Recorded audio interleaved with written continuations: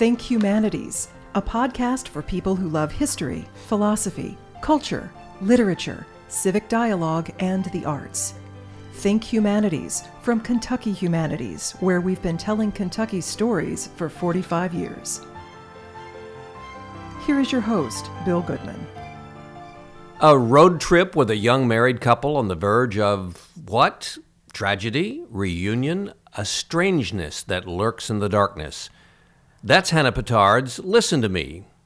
Invisible Empire, we find it is a historical event, a catastrophe of unimaginable proportion that sets Hannah Pittard in motion toward a novel of wealth, greed, race, and love.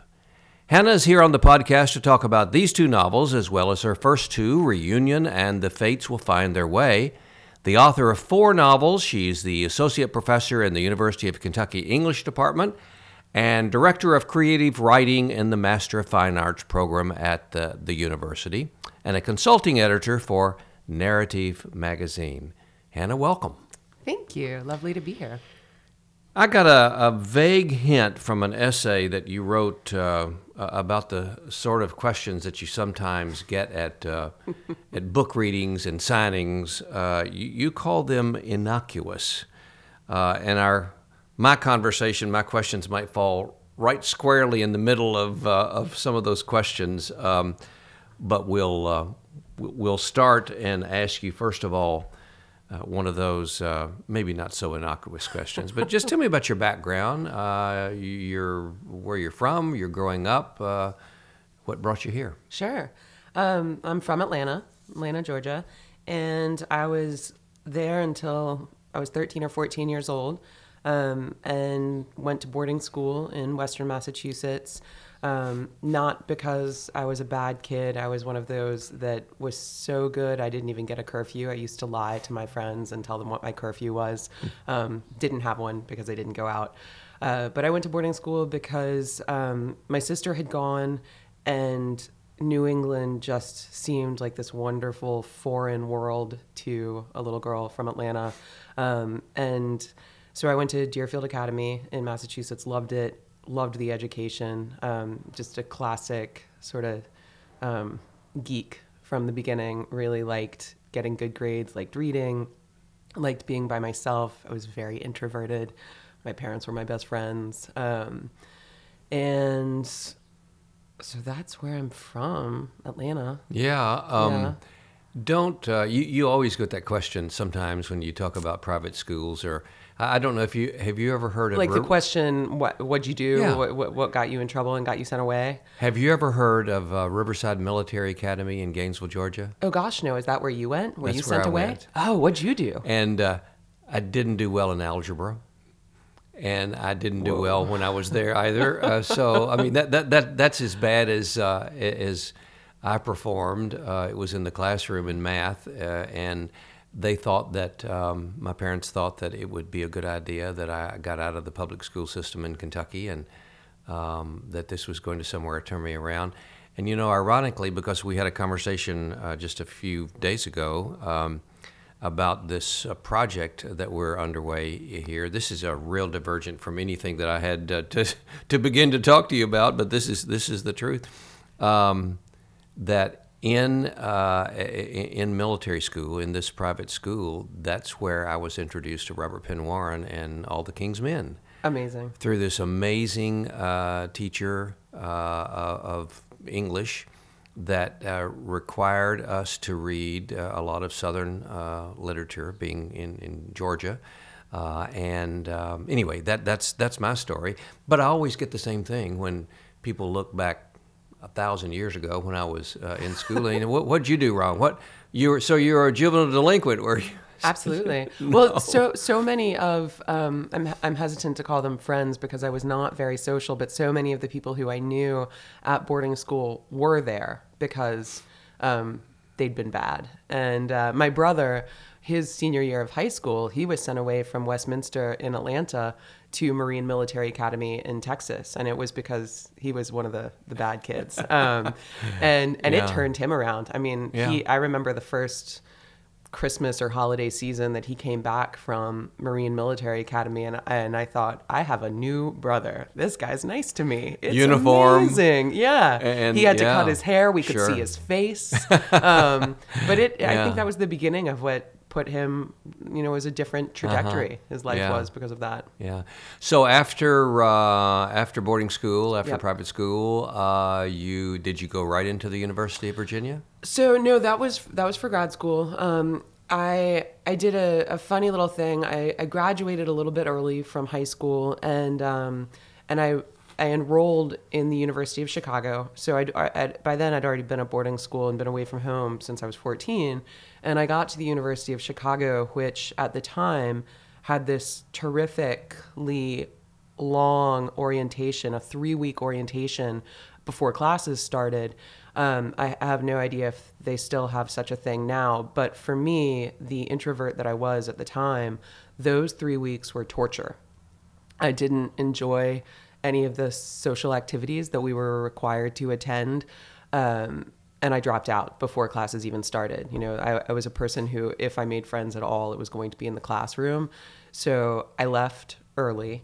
But again, classic geek that I was, I made sure that I had 2 other schools that would take me before I left. And so I had Johns Hopkins as a backup, and also St. John's College in Annapolis, where my parents had moved. My mom had moved there by then, to just outside Annapolis.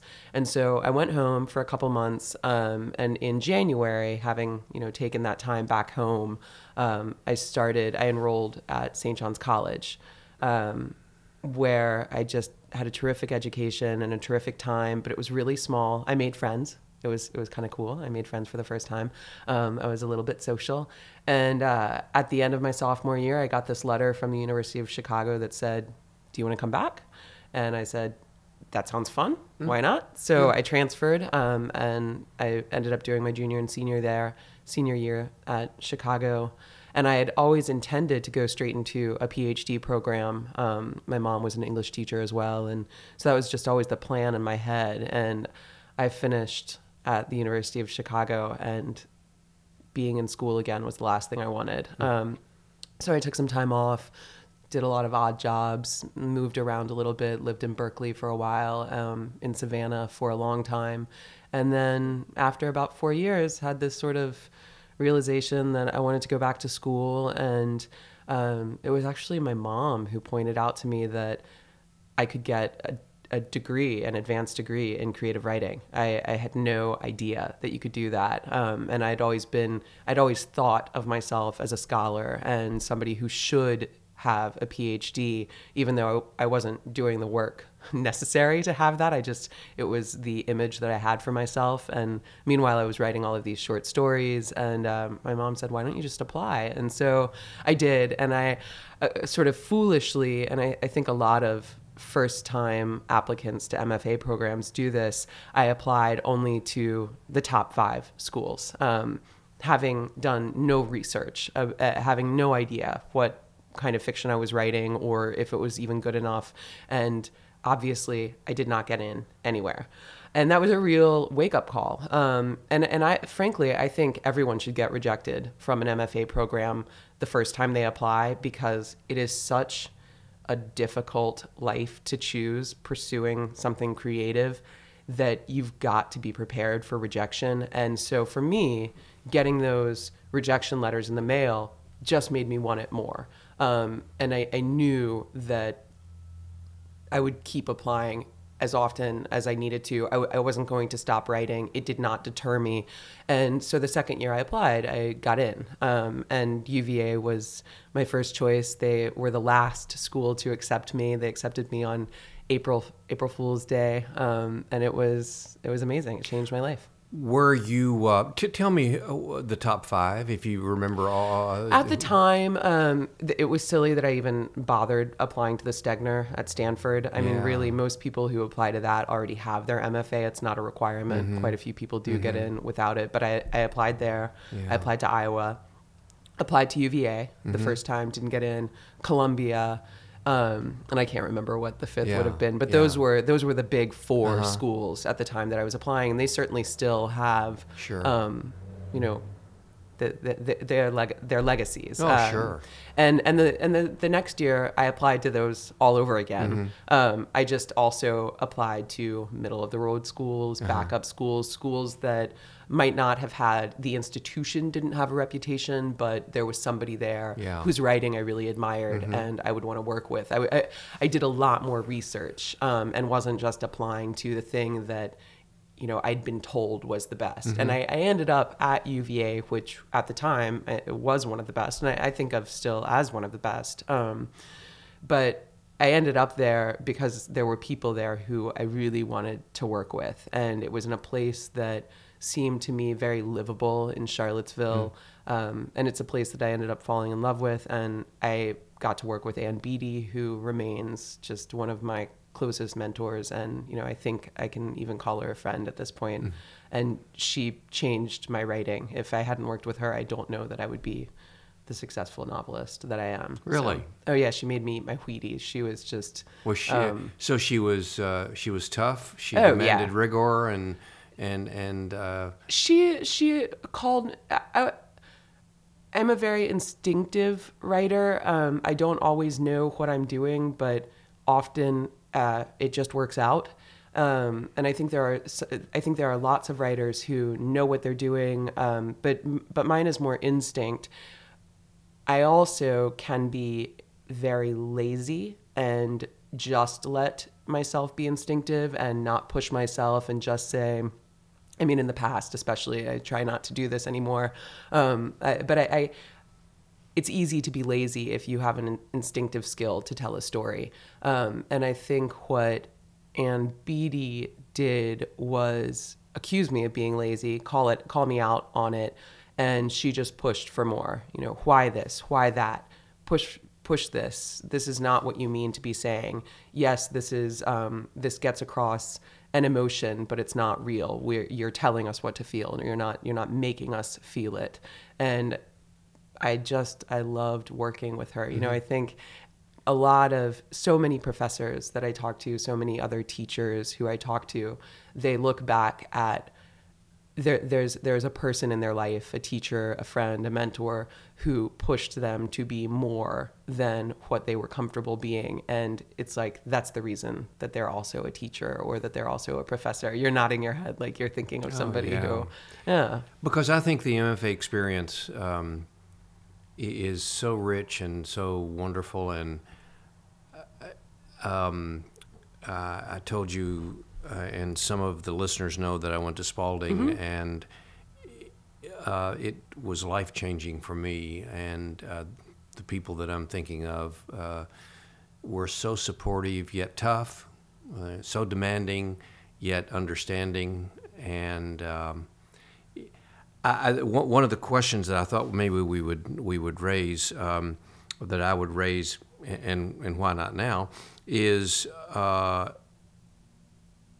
there was a debate just a few years ago. Maybe it's still going on. I was, quite frankly, I was reading a lot more about. There seemed to be a sort of a stream of criticism about MFA programs. NYC versus MFA. Yeah. Right. Yeah. Oh, I love to talk about this. I have no problem with writers who are able to write without an MFA. I think that's terrific.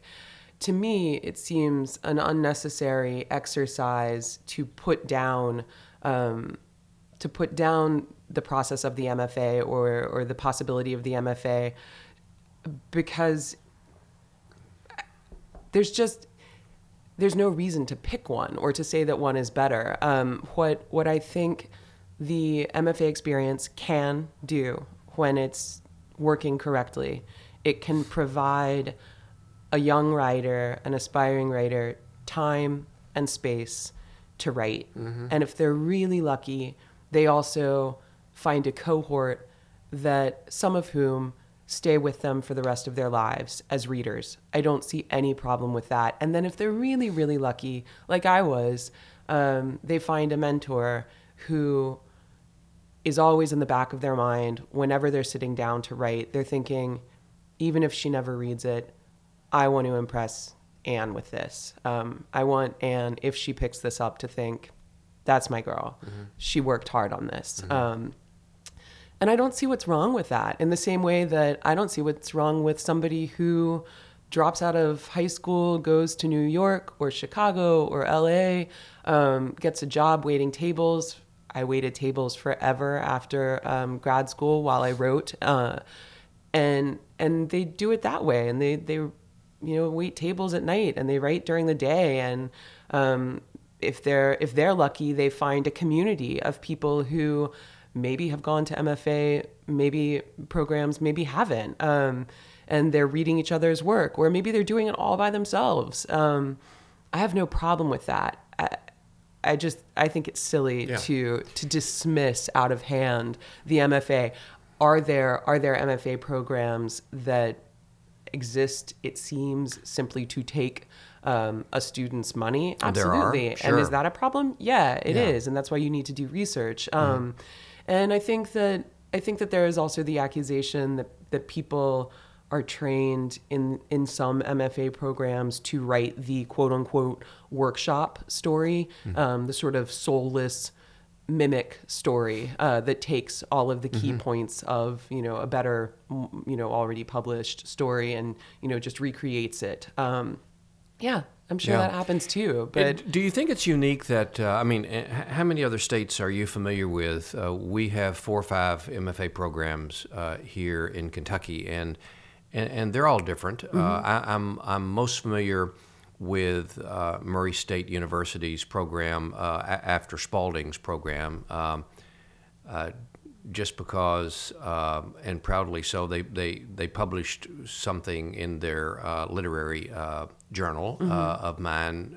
That was the first time I'd opened up anything and seen my name and something that I'd written, and it was just it's a great experience. Oh my gosh, it's just right? the proudest moment of someone's life. Gush.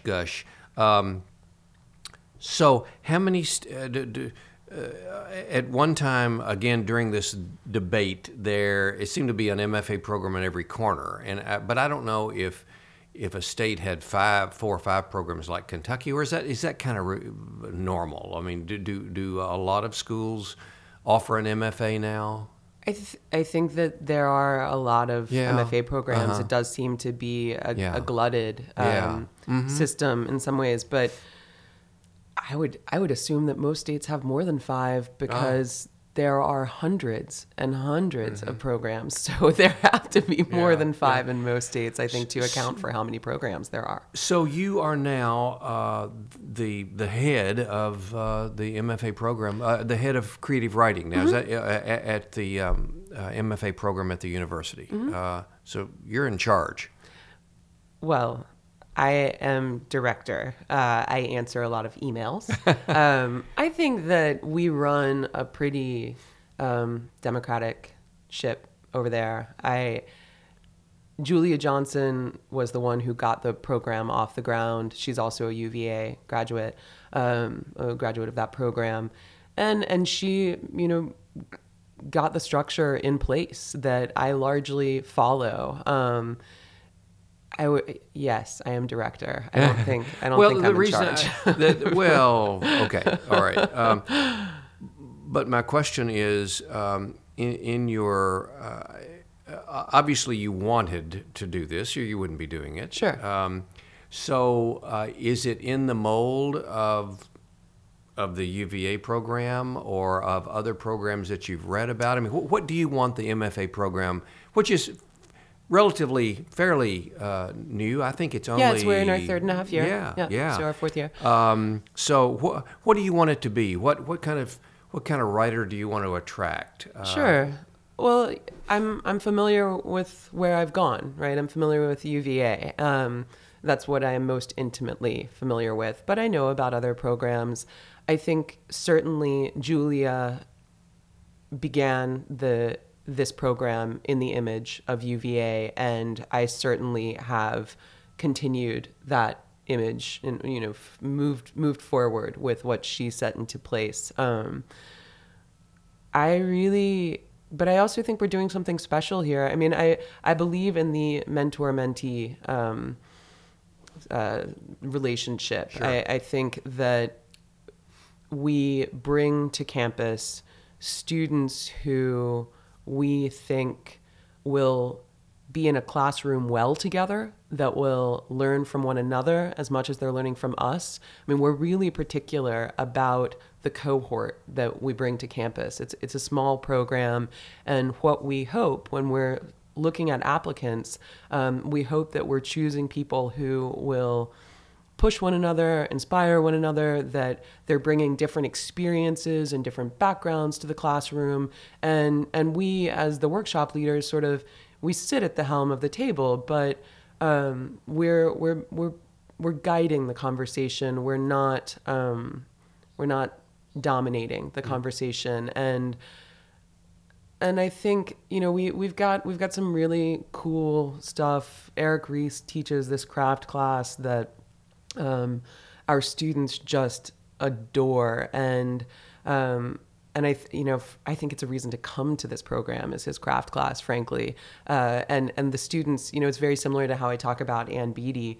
I was so jealous when my fiction students were coming from his craft class, and they were saying, I've never worked harder on a project or for a teacher. I love it. And I thought, that's what I want. But I love that I have a colleague who my students say that about. That's very inspiring to me, and it makes me want to be a better teacher. And I also, again, I think it's a reason to come to this program. I think, I love that we're in Lexington. I love that we are not in New York. I love that we're not in Chicago or LA. I think that in that way, it's very unique, and I like the idea of, frankly, as much as I love a local student, what I like about a student who comes from a place that's different than Lexington is that they will be seeing new things. And when you see new things, you think differently and you think newly. And that's really important when you're writing, to expose yourself to new experiences and new places and new ways of encountering the world. You, as an English teacher mother, you were always a reader as a young child. And when did you begin to think, when did you begin to write and begin to think you could be a writer? So I was a reader. It took me a minute to really love it, and partly because my older brother and sister were such fast readers and avid readers, and my mom was a reader, that I felt that I couldn't quite keep up. And sometimes I felt pressure to be a reader, and I'm a very, very slow reader. I was always fascinated once I did truly start to love it, and it wasn't simply something that I did because I felt pressured by my family. I always paid so much attention to the sentence level. I could just sit and read the same sentence over and over and over again, trying to figure out why a certain verb had been used, or why a certain phrase, where a comma had gone. And I think that attention to the line level is what was one of my gateways to becoming a writer. I think there are plenty of writers who aren't interested in the sentence level. The sentences are just a vehicle to get to, to tell the big story. And certainly in the past, I am a writer who has been too bogged down by the sentences, and I sacrifice content for style, which is something that I was told early and often. And I think about it in the back of my mind. I tell my students that all the time now. And I love to be able to tell them what has been told to me. You're sacrificing content for style. Just tell me a story. Yeah. Stop focusing on the words. Even though I do this myself. But I started writing at a pretty young age, stories and really, really awful poems. Awful stories too, but the poetry was just phenomenally bad. But I did that early on, again, just incredibly introverted, and didn't have many friends. And so I spent a lot of time making up stories and telling myself stories and just imagining friends instead. And then I got kind of serious about it in college, but didn't share my story. I didn't take any creative writing classes in college. Didn't really share my work with anybody. And then after after college, before grad school, I sent a couple stories off to magazines here and there, and I got some really promising rejections. And that was one of the reasons when my mom did suggest grad school, was one of the reasons why I thought I had a fighting chance of getting in. You've been relatively you've been on a fast track. 2012, your first novel, your first published novel. After, I'm sure there were essays and short stories before. There were a lot of stories. Yeah. There were a handful of stories that I was publishing. Yeah. And then, if I'm not mistaken, 2014, 15, and 18. You're close. Yeah. It's 2011 was the first book, and then it went 2011, 2014, 2016, 2018. Yeah. Did you feel like? Did you feel compelled that in order to progress in your career and in your teaching profession and the likelihood or the hope that maybe someday you would be in an MFA program and that's all worked out now that it was sort of publish or perish, or were these stories that were just crying to be put down and read widely by your audience? You know, the only book that felt like a compulsion in a not good way, the only book that felt where I felt as though I was writing it as a mercenary or because not so much for a career, but to prove something, was Reunion, and that's the dreaded sophomore novel. There were, between The Fates Will Find Their Way, the debut, and Reunion, I wrote 2, possibly 3 books that were turned down by my editor at the time. I think 2 of which weren't even shown to my editor by my agent, and then 1 of which was, and she turned it down. And that rejection in those years when I was writing those books, it felt awful. And I wasn't writing those books because I needed the second novel, but by the time 3 had been turned down, I did just need to have a second book. And so Reunion was sort of written out of a different kind of desperation, but not for career advancement. No, I wrote The Fates Will Find Their Way because I had been thinking about nostalgia and the way people look back at the past and romanticize the past, even while refusing to engage in the present. And that was something that I'd been observing since high school, since I was a little girl, watching my parents go through a terrible divorce. It was so impressive to me, and impressive in a really heartbreaking way, that people could romanticize the past, not live in the present, and then a week later romanticize the present that they hadn't even been enjoying. And I wondered, where do you stop and enjoy things, and where do you really embrace life? And so in writing the story, The Fates Will Find Their Way, it's about this group of boys that we follow into adulthood, into their mid-40s, and they never embrace what they have. They spend their entire lives, their entire half-lives, 40 is half a life.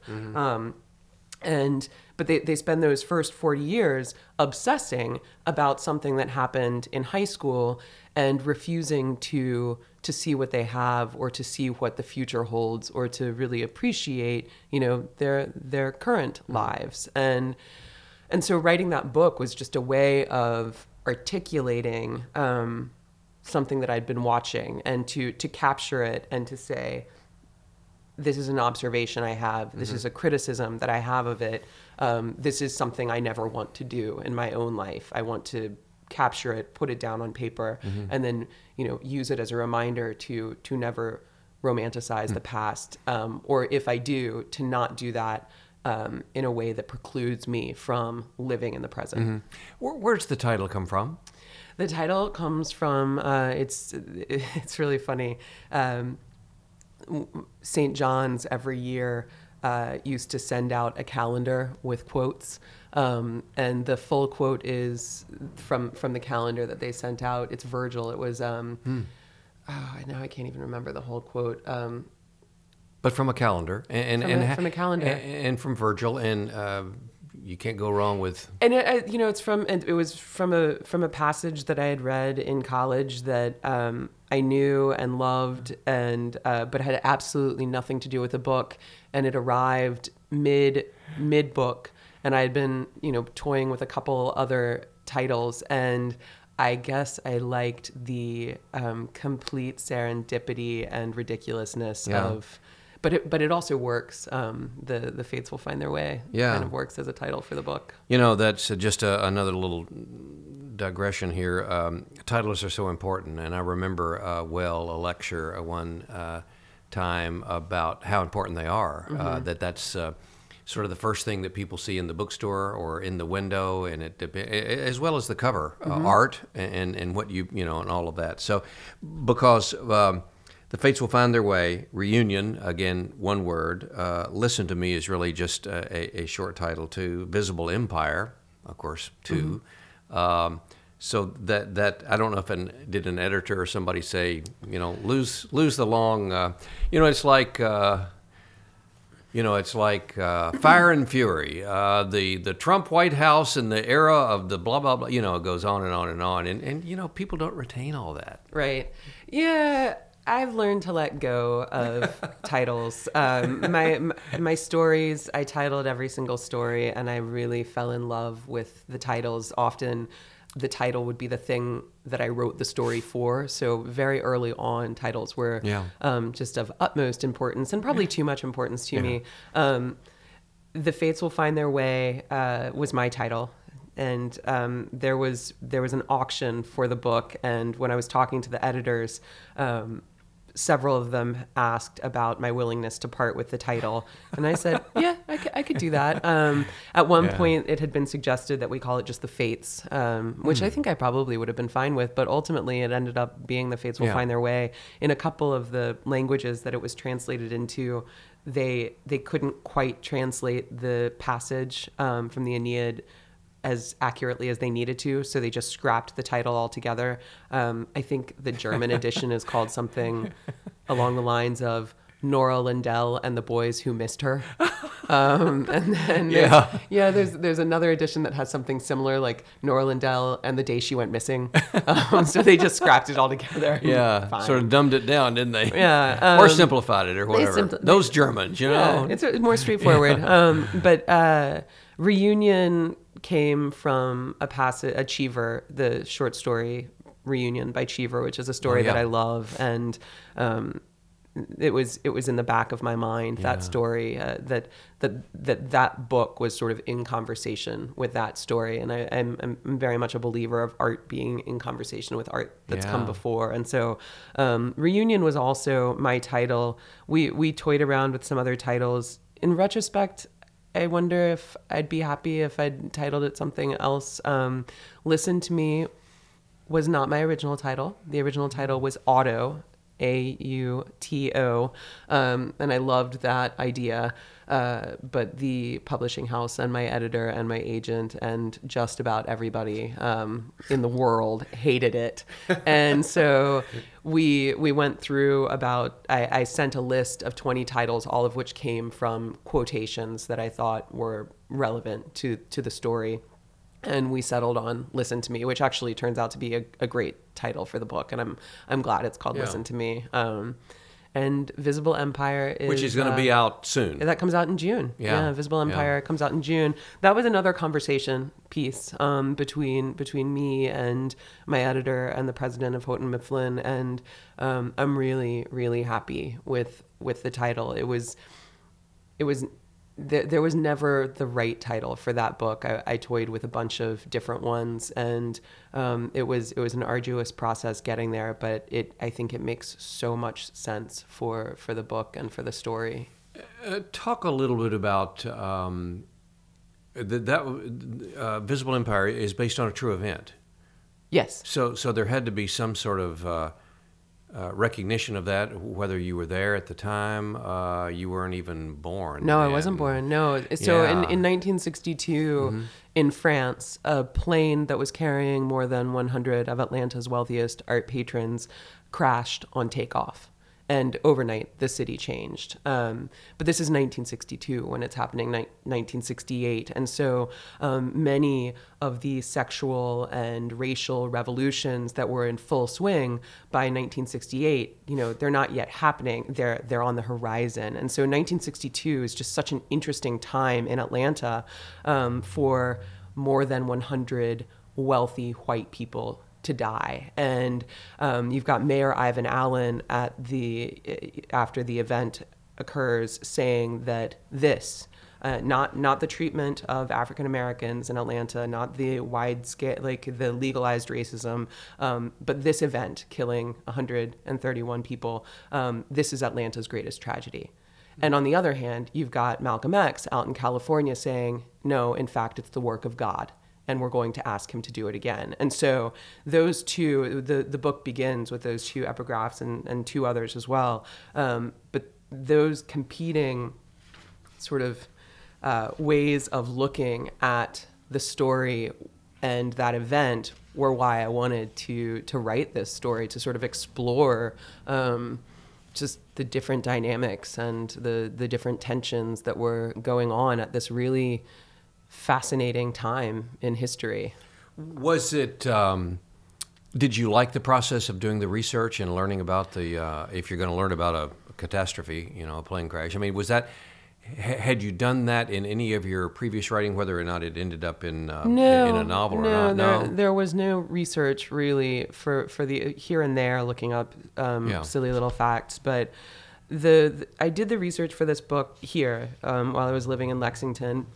And I did enjoy it. I enjoyed the process because even on days when I wasn't writing, I felt like I was working. But I also, what I love about writing is writing. It is both the worst experience in the world to sit down alone and try to write, and also the most satisfying. It's where I have experienced my greatest highs and lows in life.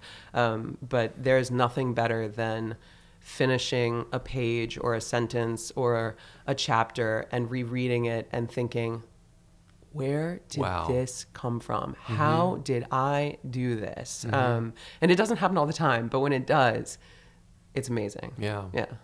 So how do you fit all this in? I mean, you're there's so many people that write full time. You have a day job. I mean, you direct a program, and you're in the English department, and you have to get up and go to class every day and all of that. How do you? When do you write? Well, right now is one of the periods in my life when I am not actively writing. I am not one of those writers who wakes up,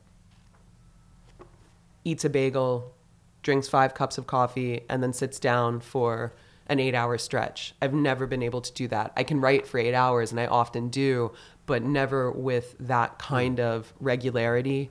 I am somebody who very much needs to be out in the world, be experiencing things, paying attention to things, paying attention to things, writing things down, observing things, experiencing things, and then there's a moment when I realize that it's all sort of inside, kicking and screaming, and it wants to get out.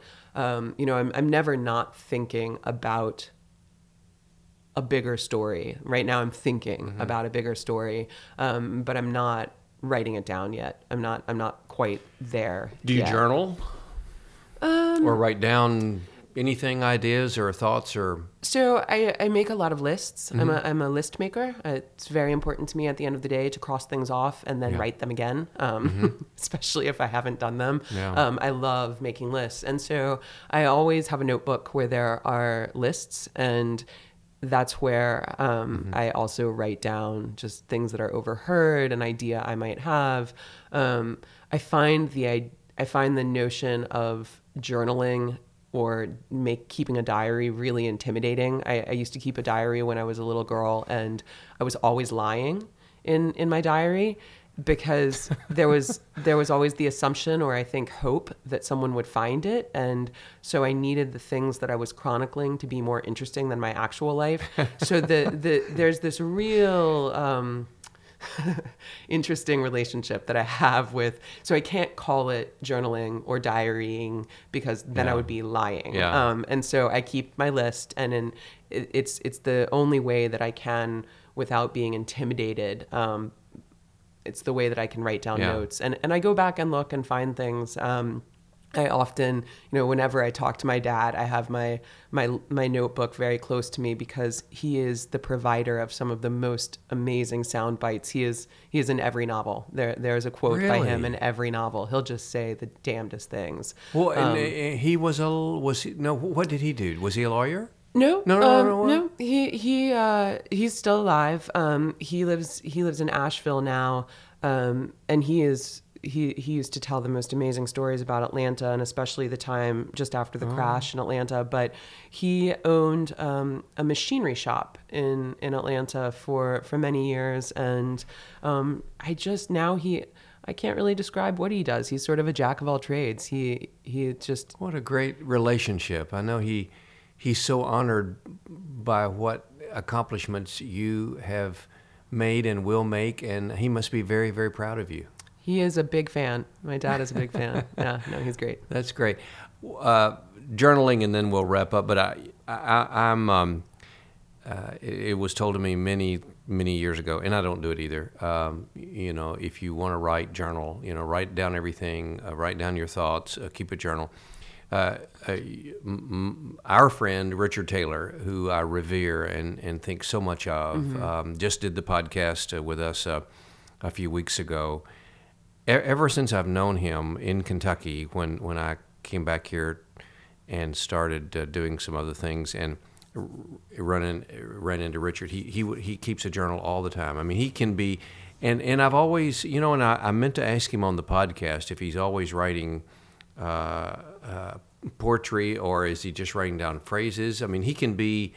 I've seen him many times in a lecture or a group where he just makes little notes and things, and I've always sort of been curious about what those things are. He can be in a coffee shop in conversation, and he just kind of opens up and just jots down a my phrase family or two. hates it. I'll do it at the dinner table when we're all together, and everyone will stop talking and just look at me, and they'll say, "What'd you write down? Who'd you steal from? What'd you hear?" And I'm like, "Nothing. Everybody go back to mind your business." Well, you know what?